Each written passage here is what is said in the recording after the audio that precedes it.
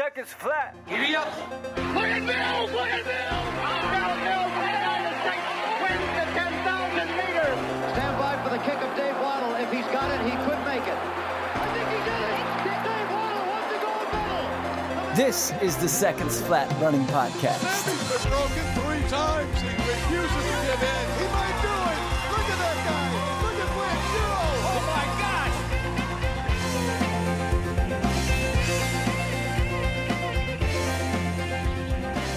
Welcome back to Seconds Flat. In mile 85, we are continuing where we left off last week and discussing warm-up and racing strategies for the mile. Before we get back to that, I'd like to share a couple quick updates. We need to congratulate a few friends of the show on outstanding recent performances. First, at the Myrtle Beach Marathon earlier this month, we had PR races and top 10 finishes from Kyle Kubler and Eddie Posey. Our guy Eddie is out there lighting up the Masters circuit. And this past weekend in Cleveland, Tennessee, James Quattlebaum scorched the track for an Olympic trials qualifying mark in the steeplechase. So kudos to them. Next time on mile 86, we'll be catching up with Furman University star miler Ryan Adams. Ryan has his sights set on the upcoming NCAA championships and Olympic trials. Also, last weekend, Ryan's teammate Gabby Jennings set a new school women's 5,000 meter record of 15:33, and Gabby also has the Olympic trials steeplechase standard. We can't wait to watch her chase a national championship starting May 27th with the East prelims. Now, without further delay, here's mile 85 of Seconds Flat. Okay, Cosmo, we're back for mile 85, picking up where we left off on mile racing strategy last week. We touched on some tips for your training to prepare you for the day. Now let's go to actual race day. We are still coming to you from the bowels of the Sansucci studio late at night. I think we're in right now lap 3 of the mile. Yeah. And that's when you start to find a dark place. You do. That you have so often made a mistake earlier on in that race. And lap 3 is a widowmaker and it's a kingmaker. Yeah. So we'd like to give you some ideas on how you can better handle the lead up to it so that you can close stronger like we're going to do on this episode for you. Let's go to the warm-up, Cosmo. Let's do it. We do some things here that might be a little bit different than the ordinary, but they're not extreme outliers. It just seems like a logical sequence in that first, in warming up for the mile, we want to warm up the engine. Mm-hmm. I like this to happen, I'm going to say 50-ish minutes out. It could be less, it could be more, and that depends on you and the conditions you're racing in. There's a number of factors there, but ballpark range, 50-ish. Yeah. We're going to start with a jog.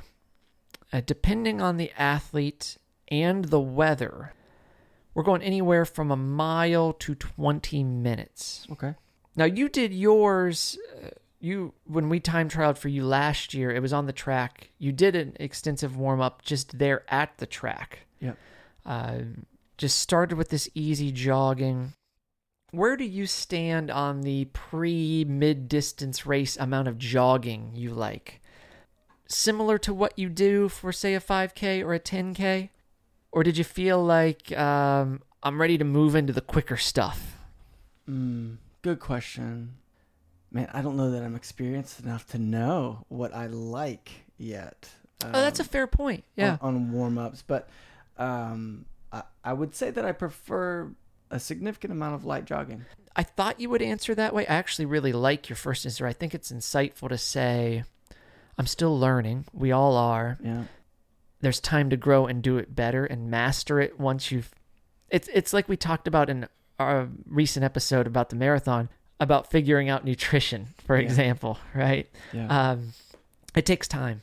I thought you would say maybe a longer jog. That's a common answer from someone who is more distance-oriented. Yeah. Yeah. So I say a mile to 20 minutes, again, dependent on the athlete, but also dependent on weather. Mm-hmm. You had a slightly colder day. It was freezing. Well, I think literally about freezing 32 temperature. degrees. Yes, yeah. Yeah, roundabout. Which for me is just perfect. Right. That's what I want. Right. I could go colder than that. I don't want to go too much colder for a mile. Yeah, but for the marathon, sure. But Yeah. for the mile, I mean, it does a number on your lungs. Yeah.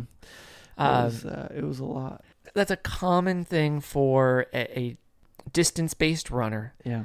particularly in colder conditions. Mm-hmm. But you have to be cautious of that on a really hot day. We just want to get the body temperature up, and we don't want to go crashing through and get way too hot. Yeah.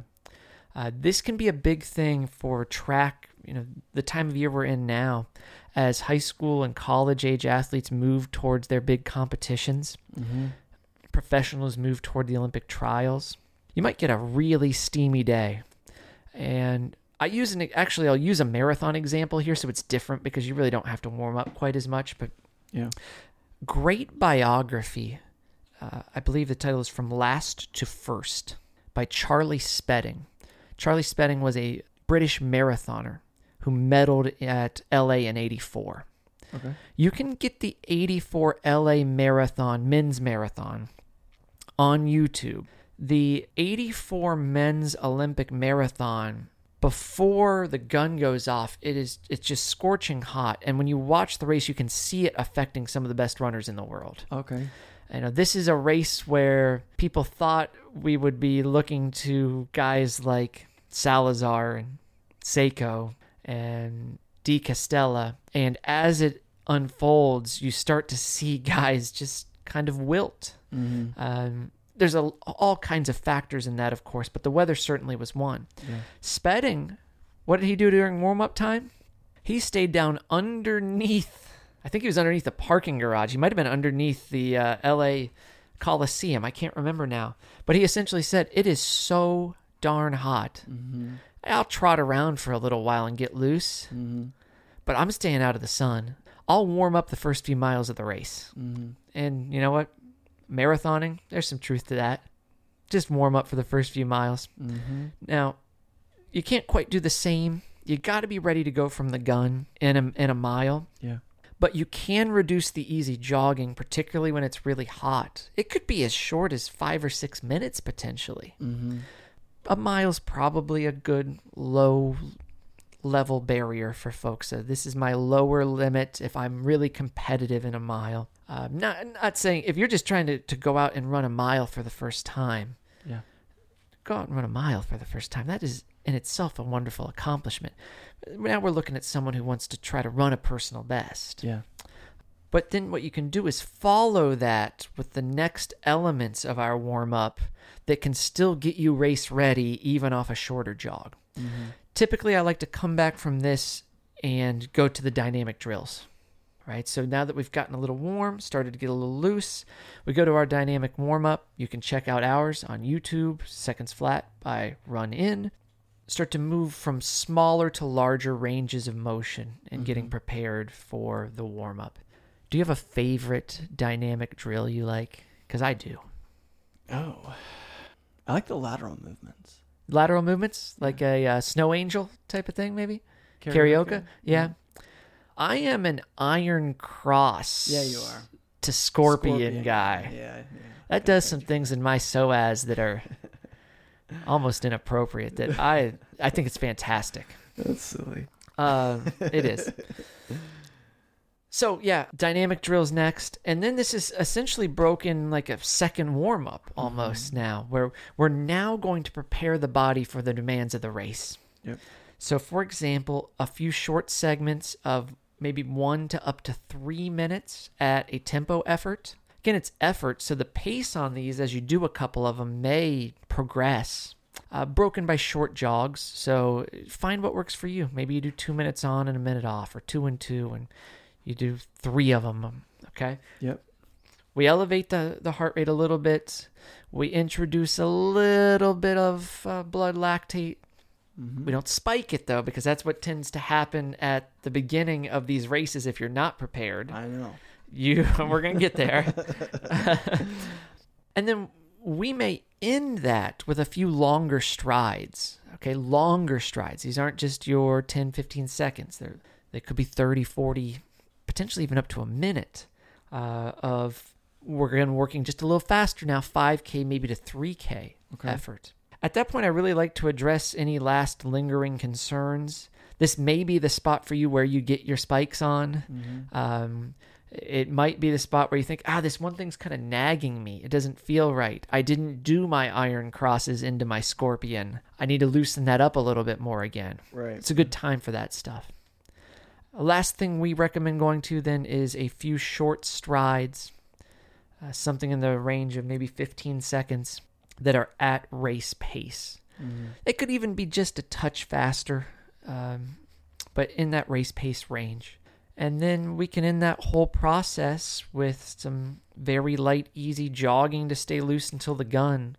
Just a couple minutes. Yeah. And understand that it's okay that you're going to get on the line and have to wait for the race to start. You're probably not going to time this up so that you roll right into it. That's okay.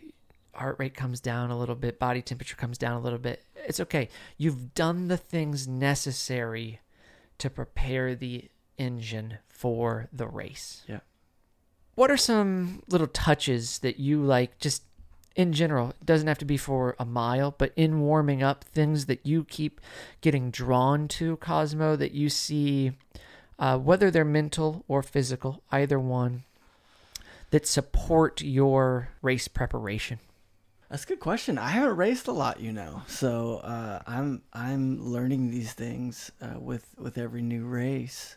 But I'll typically go to things that calm me. Yeah. Breath work. Okay. Just concentrating on breathing slowly and deeply. Yeah. I've, in other areas of life, I've employed that and it has worked for me. So, yeah, man, I don't have a lot of ceremony around race prep, but there's this book. Once a Runner has some pretty good... Cassidy has some pretty good race prep that I liked reading in that book, especially when it came down to that last race that he... Yep. Against, was it Walton? There are some beautiful passages There are some nice ones, yeah. Don't go do the workouts, but there are some beautiful passages. Of course. I like what you said, though, about calming yourself. Yeah. I had someone ask me recently about, do you recommend a rah-rah speech? What are the last things you do to get people fired up? And my thought is, you should be fired up because you're so excited to race. Right. The firing up's already happened. You should have handled that a day ago. Right. If I were to talk to you, we've done this when we got ready to get on the line at Toledo. Yep. What are the last things we're talking about? We're talking through our nutrition plan again. Mm-hmm. We're talking through where we're going to be at certain places in the race to maybe get a bottle or to take a gel. Yeah. We're taking a moment of thankfulness and gratitude for the opportunity to be there. Yeah. Because that is so significant. And then the last words that I often end with when I'm on the line with friends who we train together is, listen, just trust the training. Mm-hmm. Trust the taper, because that can be really hard to do. You often feel really weird during a taper, whether it's for a mile or a marathon. Mm-hmm. Trust the training, trust the taper, and have fun. Mm-hmm.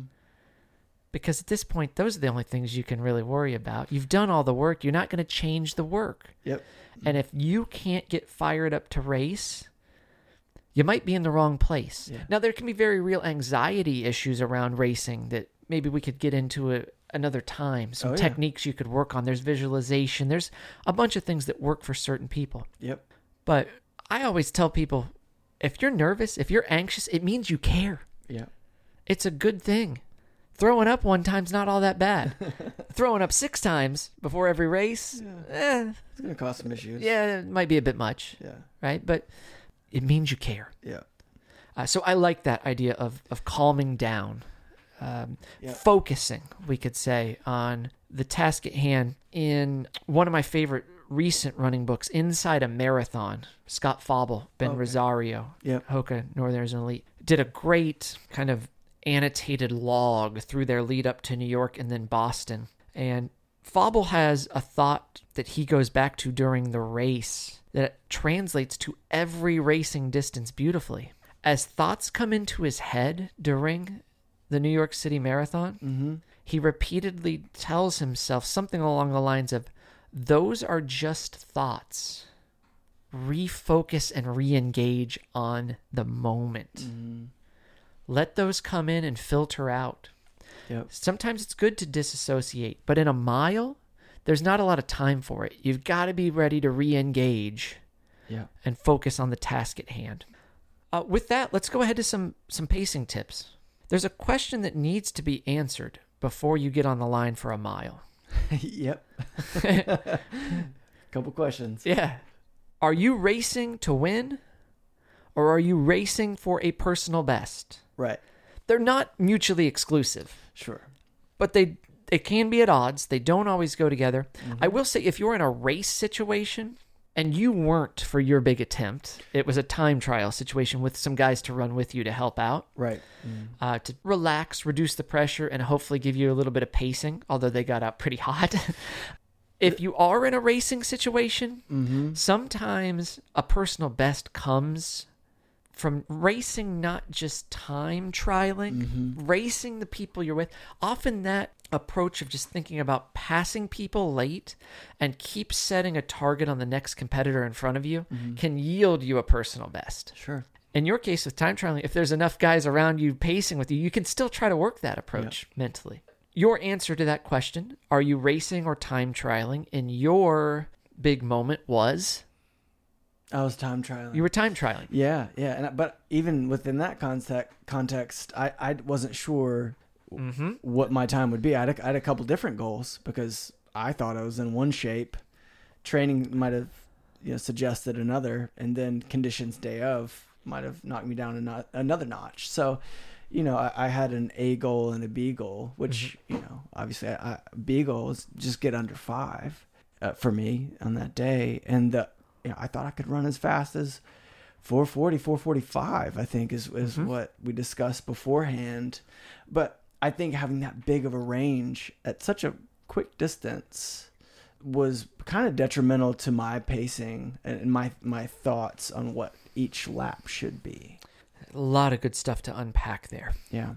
First, I like that you mentioned 5 and 4:40 were your goals, because we'll come back to those. They're nice round numbers for us to use. Yeah. That's 75 a lap for 5 minutes or 70 a lap for 4:40. Yeah. So we can work with those very easily. You're right, there was a big swing of potential paces. Yeah. But that came from inexperience. We weren't exactly sure what to expect. Right. I thought I had a pretty good idea.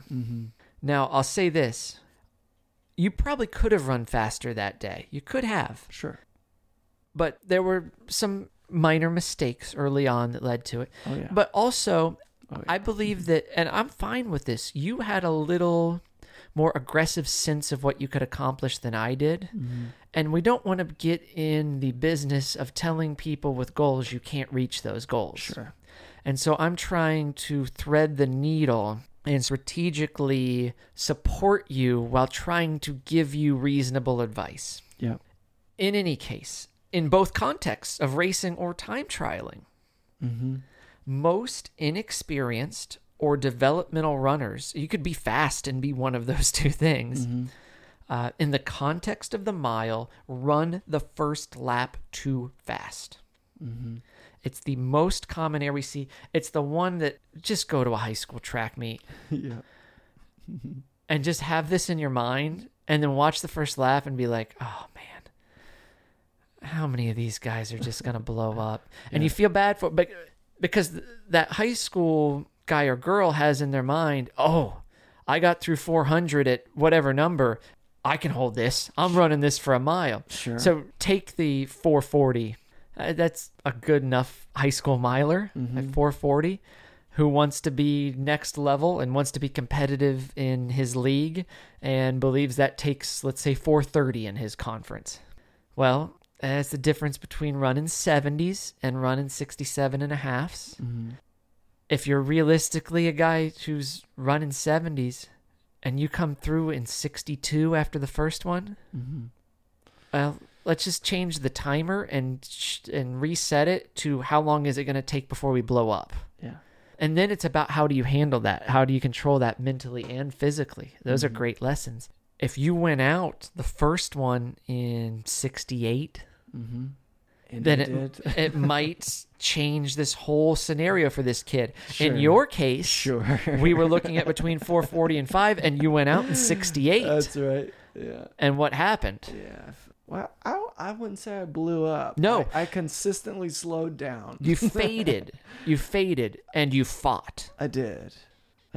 In a racing situation, it's important that you get out at the gun. Yeah. You get positioned. Sure. And this is especially significant in that competitive race environment. Mm-hmm.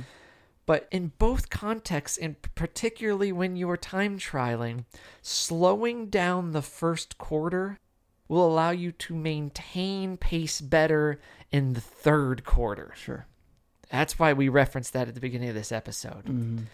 Because the third quarter is where the problems of the earlier stages of the race manifest themselves for most runners. Yeah. They might not actually be the source of the problem, but they are manifested there. Yeah. So I recommend being settled to goal effort by the 200 meter mark and being there for 200 to 400 meters into the race. So if you're a 440 type of runner, from 200 to 400 meters, 35 seconds, again, because 70 a lap, would be very reasonable. But it's hard to get back on that after you get out really hard. You have to be good at that. But think about this. If you went, in this example, 33, 35, you're probably going to be totally fine for the later laps. Yeah. The beauty of this is, in most mile races, you could actually run that 33 and let everyone else go out at 30 or whatever else they're doing. And I know we're trying to position ourselves, but in most mile races, you don't actually need to at the beginning because everyone else is going to make a mistake. Sure. It's at that high level, strategic, or at championship racing that it's more significant. Yeah. Think about Matthew Centrowitz's 2016 Olympic final. It was all about getting to position, controlling inside along the rail after 3 laps. Mm-hmm. And then the bell lap was just hold off moves, maintain position. Yeah. In most mile races, there is plenty of time between the first 200 meters of the race and the final lap in which you can get to your position. Sure. But contrary to that, we referenced in the intro to the last episode what happened at the Golden Games when Oliver Hoare and Justin Knight went and no one went with them. So you, as one of the other runners in that pack, has to be aware of, is this guy really a threat? Yeah. And what am I comfortable with doing? Mm-hmm. And so that's why I would say a critical question in race is, are you responding to racing conditions or just reacting to those around you? Yeah. If you get caught reacting, it's too late. And some of those guys got caught reacting because the gap got too big and maybe they weren't comfortable with it. Maybe some of those guys probably just weren't in the condition that they felt it was appropriate. Some of them, it might not have worked with their goals. Yeah. Some of them might have been using it in a workout within their training. But when that gap gets so big against really good guys, it can be too much to overcome. Yeah. In responding to the circumstance, some things to remember. Don't get comfortable in a slowing pack. I think that's true at a lot of distances. Yeah. The only time I really like it might be in a really long race where you might have pressed it just a bit too much, like in a half or a marathon, and you need to gather yourself, tuck in, use them into the wind kind of thing. Yeah. You know, you could be turning into the backstretch in a mile and need to tuck in for 50 meters because it's just brutal conditions. Yeah. I get that. But the mile is so quick. There's not a lot of time to make up where if you gave away 75 meters lollygagging with guys that you're too fast for. Yeah. You got to be ready to position yourself to get to the next group.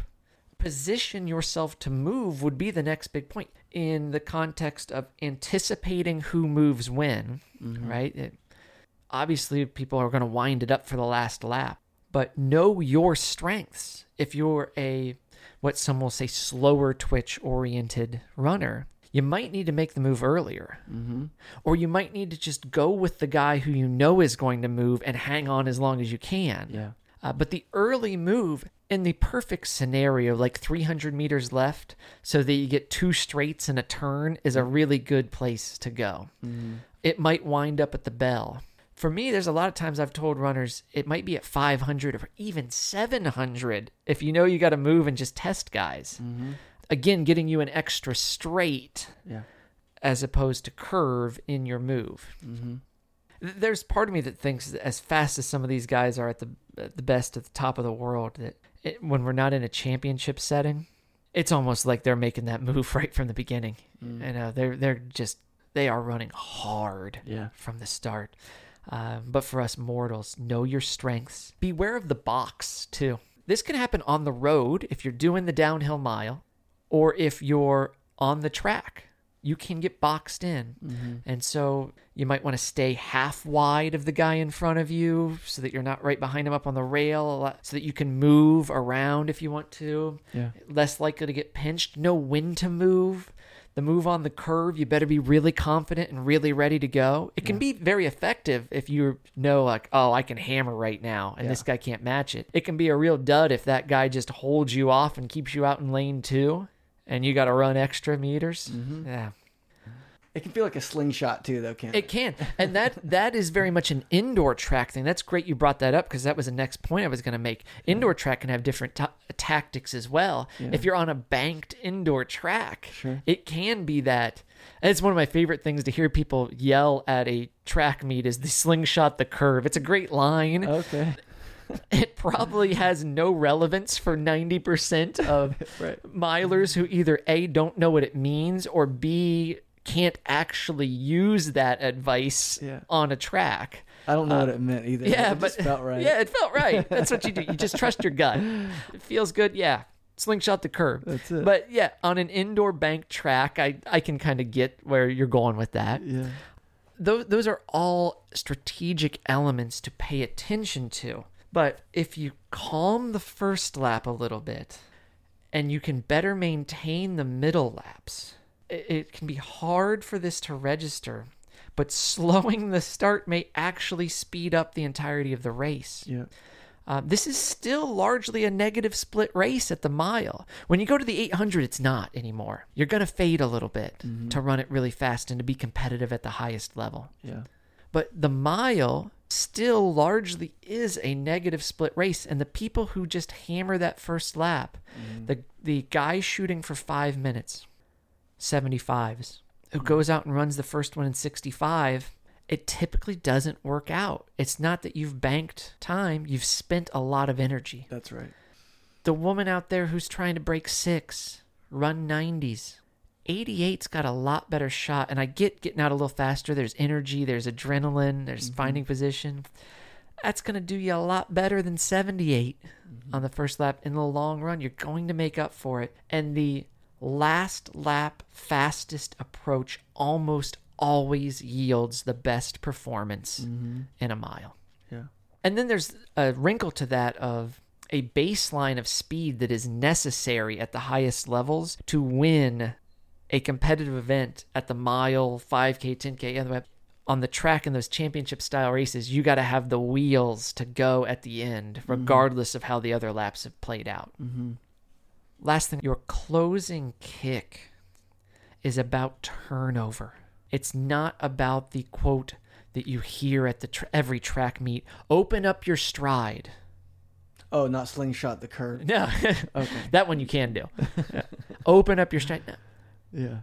I think focusing more on turning over is more beneficial. If you got all this energy left to just hammer at the end, what the heck were you doing with it for the last few minutes? Yeah. You sandbagged 1,200 meters. Right. Give it an honest effort. I'll use another analogy. We might teach here in the closing meters, if you're starting to tie up, if that last 200 is starting to get rough and you made a move and you responded to a move and you need to relax, this is the moment to think about running downhill. Running downhill is my least favorite analogy other sports use. I watch basketball games now, and every time somebody is driving to the rim, they're going downhill if they're really attacking the rim hard. The court's flat. in running, we can actually think about what it means to run downhill. And when we run downhill, our arm carriage changes dramatically from what it looks like when we run uphill.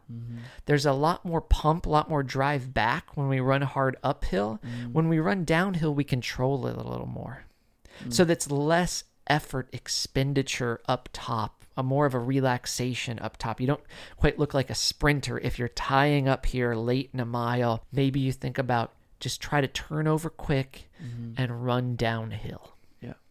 Finally, know that those pacing tips are valuable for a road race as well, but accommodate, again, as we said with the training, what the terrain looks like. Yeah. Okay. So if you know that actually my last 400 is all uphill and my first 400 is all downhill, yeah, your first 400 might end up being pretty quick. We got to stay under control, but it might end up being pretty quick. On the note of downhill races, again, we want to plug the Downville Mile, Friday, June 11th in Greenville at Brewery 85. Runsignup.com. We will again have that in the show notes for you. Yep. Also, of course, want to thank our friends at Pace Magazine for the work they do. Check them out. There's so many tremendous stories, but in the context of racing coming back, nobody does a better regional race calendar than the folks at Pace Magazine. Summer issue will be on newsstands soon. I just revised an article on the Japanese distance running culture in the context of the upcoming Tokyo Olympic Marathon. Great. I was lukewarm on it at first, but after a reread, I got a new editor, really holding my feet to the fire. Okay. Yeah. Nice. After a reread and some tweaks, I'm excited for it. So I look forward to reading it. as always, Pace Magazine, wonderful publication. Check them out in stores or online. If you're not local, you can get that subscription and get it sent to your home in, I believe, all points on the globe. Yes, I'm sure. I think that's how the mail works. Yeah. Before we wrap this up, Please. why does it feel like when you're running a mile that your arms have nothing left in them by, I don't know, 200, 300 out? I felt like my leg, I mean, obviously turnover is either there or it isn't. But more so than that, I couldn't pump my arms anymore. They felt like heavy as lead. That's great. My advice would be going back to that running downhill analogy for you and let that relax and not try to be about pumping it. With that said, having been at your time trial, you still closed pretty hard. So although you faded, you kind of got back on it. Sure.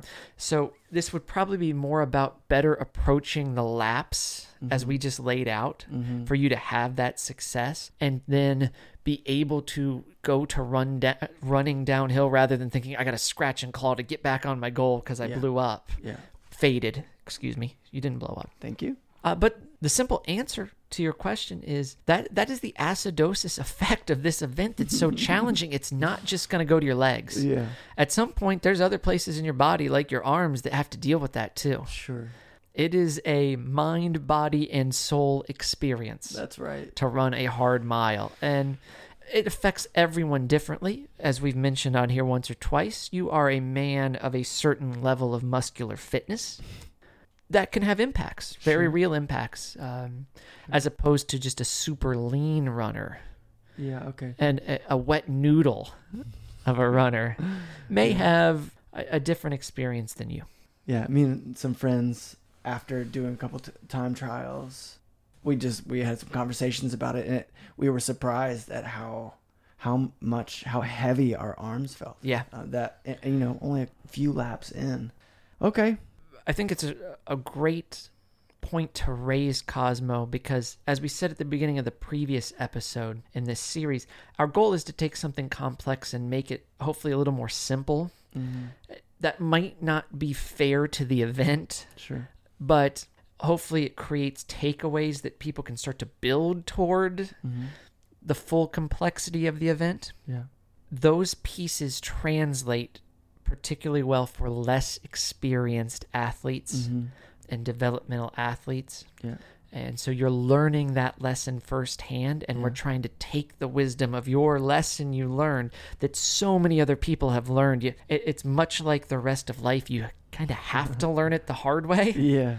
But these pieces then can be used along with that experience to better approach your next attempt. Right. Yep. That makes sense. That's it for mile 85 of the Seconds Flat Running podcast. Thank you so much for joining us. We've got some exciting stuff coming up around the Olympic trials and Olympics this summer that I cannot wait. We're going to be doing a lot of recording. Oh, yeah. As always, please, if you have questions, secondsflatpodcast@gmail.com. We'd love to hear those or any topics you'd like to get us to dive into.